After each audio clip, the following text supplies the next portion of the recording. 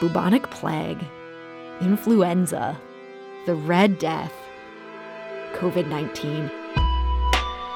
We've learned in the last year that pandemics aren't just a part of history. They're also current events. And they're also literature. Yeah, and I think also, we have to remember that the main character of the plague is a doctor. So that's purposeful. And we can also certainly have more sympathy for doctors and more understanding of doctors by reading this novel and seeing what he himself is going through. One lucky class of students at the Missouri University of Science and Technology in Rolla is now digging in deep. Their seminar class on pandemic literature is taught by Marie Lathers. She is a professor of French and world literature at Case Western Reserve University in Cleveland. But this school year, she's the Maxwell C. Weiner Visiting Distinguished Professor in Humanities at Missouri S&T. And she joins us today to tell us all about this class. Professor Marie Lathers, welcome to the show. Thank you, Sarah.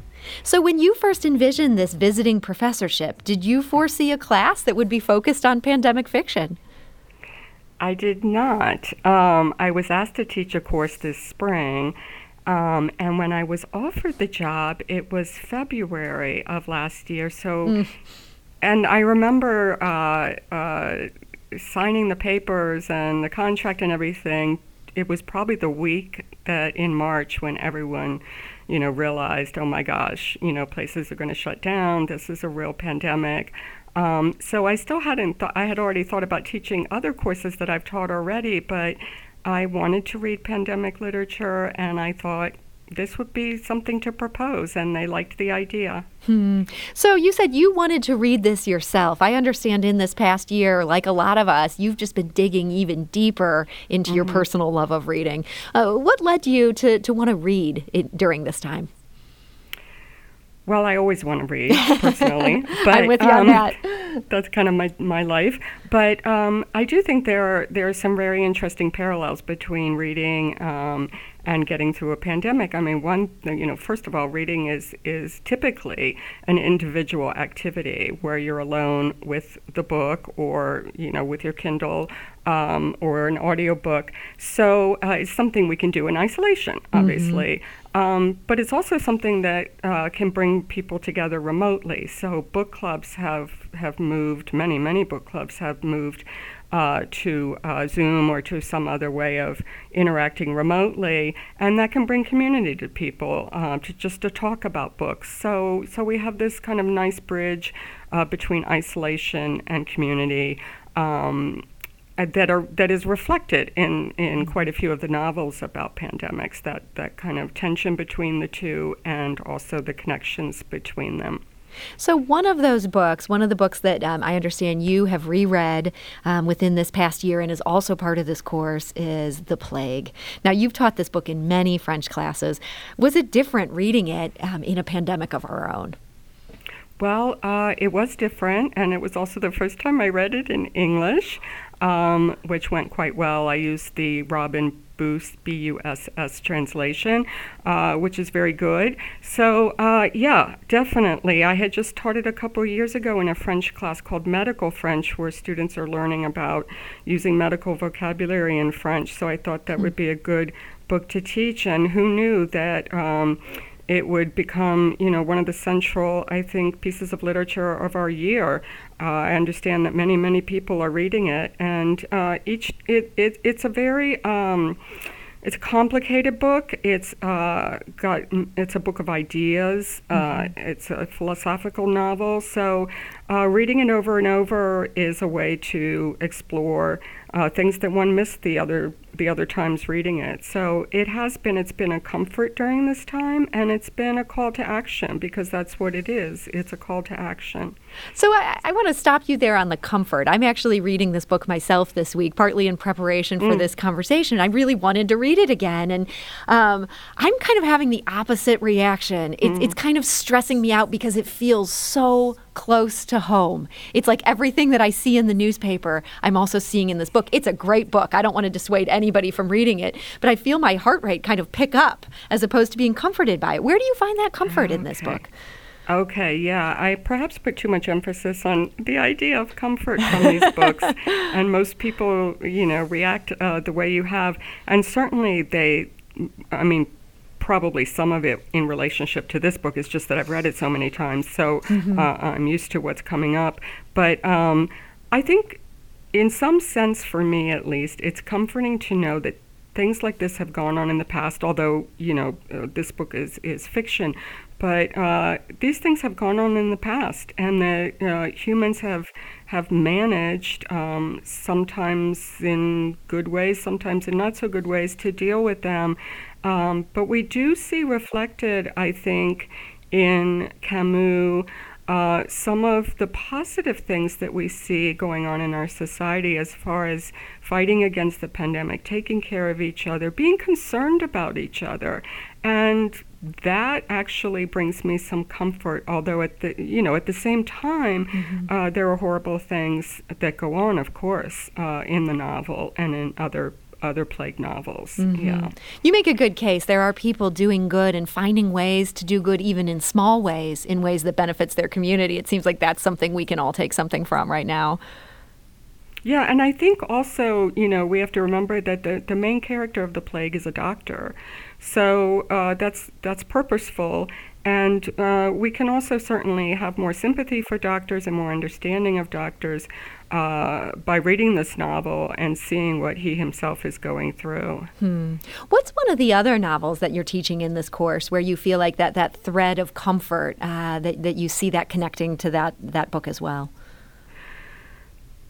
Well, I don't know. Again, most of them are not comforting. I have managed to find one very short text that does have a happy ending, believe it or not. I'm not teaching it in the course, but it's by someone named Cici Alma, and it's called The Little Dog in the Big Plague. It's for young people as well as adults. Otherwise, there is hope at the end of texts like The Plague by Camus, but after going through terrible times. We just finished reading in class A Journal of the Plague Year by Daniel Defoe. People will recognize him as the author of Robinson Crusoe. So this is kind of a cross between fiction and historical document, because he was basing it on the memoirs of his uncle who lived through the London plague of 1665. So in this book we can see a lot of history, a lot of accounting of how people reacted, what the city did, what religious leaders did, and I think he has some hope, at least, because he keeps telling the reader, I'm telling you this so in the future you'll be more prepared for these types of things. So there's a little bit there that I think we can find comfort in. But I also think just reading stories, and even though they're stories that are connected to what we're going through now, they're still different, whether they're fiction or based on real events. It's still a different story from the one we're living now. And that in itself is, I think, comforting for people. That's why people love stories, and that's why people read. You make a great case there, and I feel like I need to slow down my heart and maybe enjoy The Plague a little bit more. I'm curious about the history, because some of these are based very closely on things that really happened, and then others, like The Plague, it's set in the 1940s, but there wasn't a plague that happened in that part of Algeria in the 40s. So when things are inspired by real life, how deep are you going into the history that underpins the fiction? Well, my course is cross-listed between English history and arts, philosophy, and languages, so I do want to do historical things in the class. When we get to The Plague, I'll be alerting them that Camus was actually using records from a cholera plague in Algeria in the first half, I think it was in the first half of the 19th century. So there is some historical work going on there, that he's seeing how the city reacted at the time to that plague.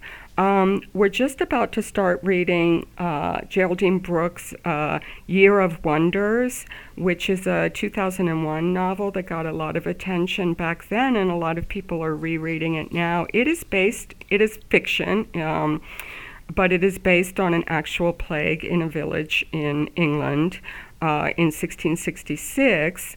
And she did well. Of course, she does her historical research very well, and we get a real sense of how the plague felt like in a village at that time. It's also a terribly interesting book because, in fact, this village did decide, the inhabitants self-imposed quarantines so that they would not carry the plague outside of their village to others, and others would not come into the village to catch it.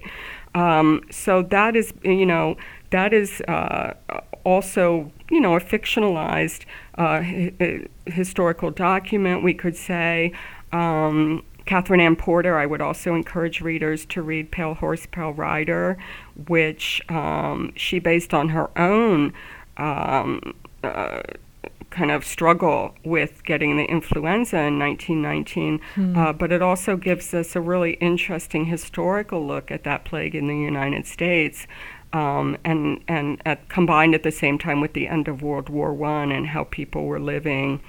So yeah, there's a lot there for people interested in actual history, and there's a lot there for people interested in pure fiction, especially the kind of apocalyptic zombie type plague novels that are so popular And now. I'm glad you mentioned that, because you do have one of the novels on this list is about a plague of zombies, which I wouldn't think of as pandemic literature, but this qualifies here.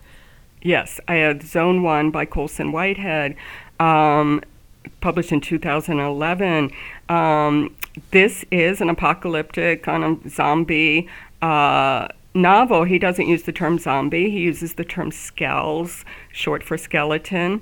There's a war going on in this novel. It mostly set in New York City, where these sweepers are tracking down these skells who are, for all intents and purposes, zombies, who were victims of the plague, of a type of plague.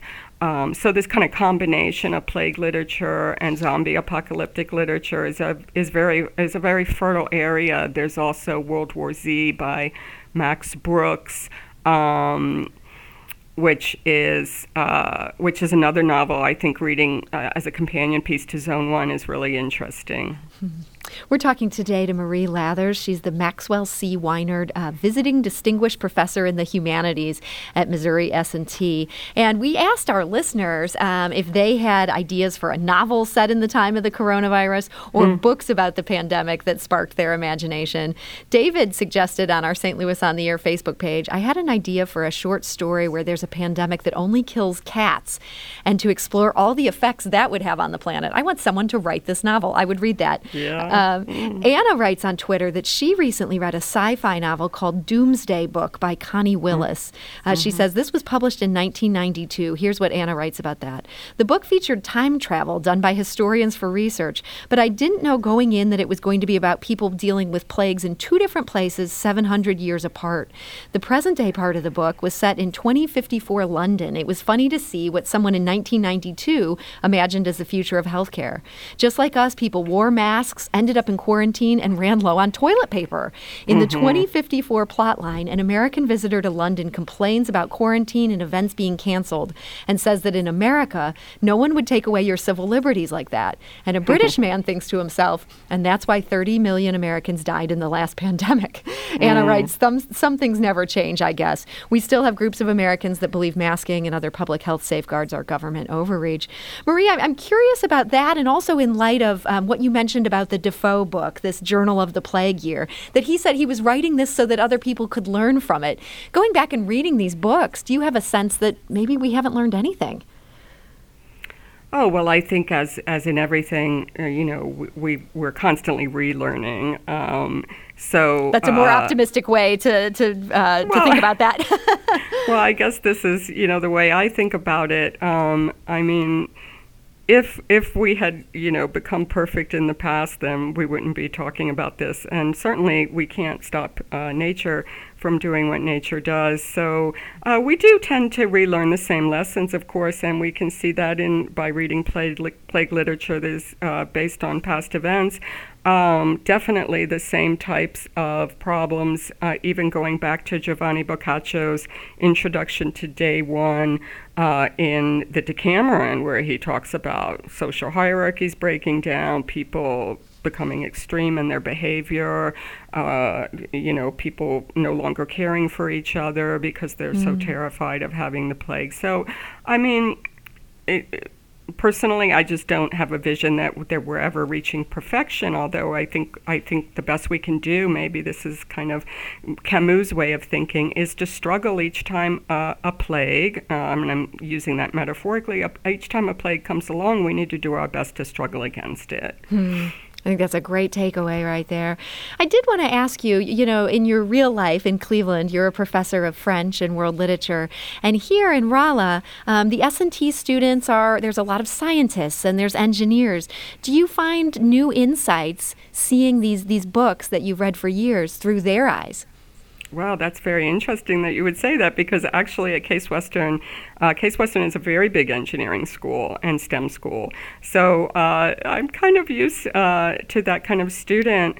Even in the French classes that are in French, for French majors, often the students are also double majors, and occasionally we even have an engineer who will do a double degree with French. So, and before that, I was teaching at Iowa State University, another big engineering and STEM university. So I am actually kind of used to this type of student. I'm trying to be sensitive. I have to be sensitive to their need and their desire to understand the science of this and to understand the history involved. We had a guest speaker on Wednesday, a professor here in biology, Dave Westenberg, who did a plague presentation and talked about the plague. He talked about COVID. He talked about viruses and bacteria, illnesses, contagious illnesses. So he gave us kind of the science, the biology of it. But the students are great, and many of them are also interested in literature and writing. And I'm going to have them work on a creative project at the end of the semester, imagining their own story about the plague. And I think some of them are extremely excited about that. That's great. I hope you give one of them that idea about the cats. Make that be their plague story. Oh, my. So, Marie, in addition to this course you're teaching, you're also leading pandemic book discussions through Zoom that are open to the public. This is through the Rolla Public Library, and these are once a month. Do these feature some of the same books as in the class? Yeah, I mean, it's a little mixed up, so not exactly the same. One text that we're going to be doing, the next text is the Catherine Ann Porter text, which I'll also be doing in class. And then the month after, in March, we're going to be reading Mario Bellatin, a Mexican Peruvian author, a very short text called Beauty Salon that I would recommend to people, published in 1994, which does not specifically mention AIDS, but it is definitely a novella about the AIDS crisis. So that we're going to be doing with the public library, and then we're going to be ending in March with the public library with a fairly new text, and oh gosh, I'm completely blanking on it. The End of October, sorry. It's called The End of October, and it got a lot of press when it came out last spring. So this is a more contemporary kind of fiction about plagues. But I also don't want to fail to mention two other texts that people maybe don't think about as much, but that are very exciting pandemic texts. One is Saramago, Jose Saramago, the Portuguese author, called Blindness, which is a novel, quite difficult novel to read, but about a plague of blindness, so completely imaginary. And then Stuart Onan, who's a contemporary American author, very popular. I'm teaching him this semester in class. A Prayer for the Dying is a novel he wrote about, based on, it's fiction, but based on a dysentery epidemic in the United States shortly after the Civil War. So there's just so much, but I wanted to give a plug for those. Yeah, these are some great reading ideas, and I hope that people will take advantage of this. We'll make sure to get these books listed on our website. That's stlpublicradio.org. If Marie mentioned something that you're like, what was the name of that book? We'll make sure that we can answer that question for you. And hopefully people can take advantage of this reading list and do some pandemic literature of their own. Marie, last question for you here, real quick. It just seems like it's got to be such a weird time to be in a visiting professor role. Has it been okay being in Missouri in a pandemic? Oh, people here are so wonderful. And last fall, for the first 2 months, people kept asking me if I'm okay. And, I am okay. I'm extremely happy here. I've been able to make friends, and we go for distance walks and hikes. Great. The hiking around here is wonderful. So I also want to let people know, though, that I do have a list, an ongoing list of plague literature. If they look at the MST, the Missouri S&T site to find my email, I can send people. I'd be willing, of course, to send out this long list I have of plague novels and plague stories. But yes, it's been, I've had a wonderful time here. It's a weird year for everyone. It would be weird in Cleveland. It was last spring in Cleveland, but I'm not lonely. I don't feel isolated.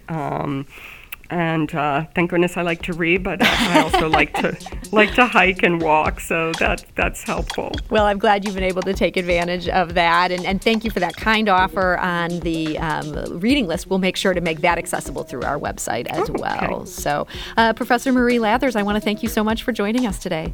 Thank you so much, Sarah.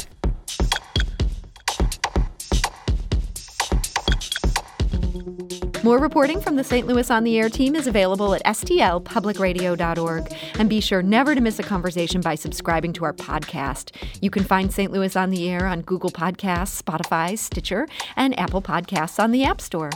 St. Louis on the Air is produced by Evie Hemphill, Lara Hamden, Emily Woodbury, and Alex Hoyer. The audio engineer is Aaron Dorr. St. Louis on the Air is a production of St. Louis Public Radio 90.7 KWMU. Thank you for listening. I'm Sarah Fensky.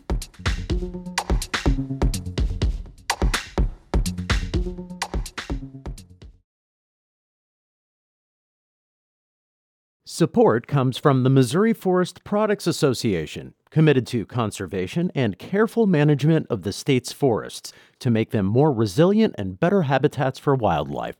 ChooseWood.com.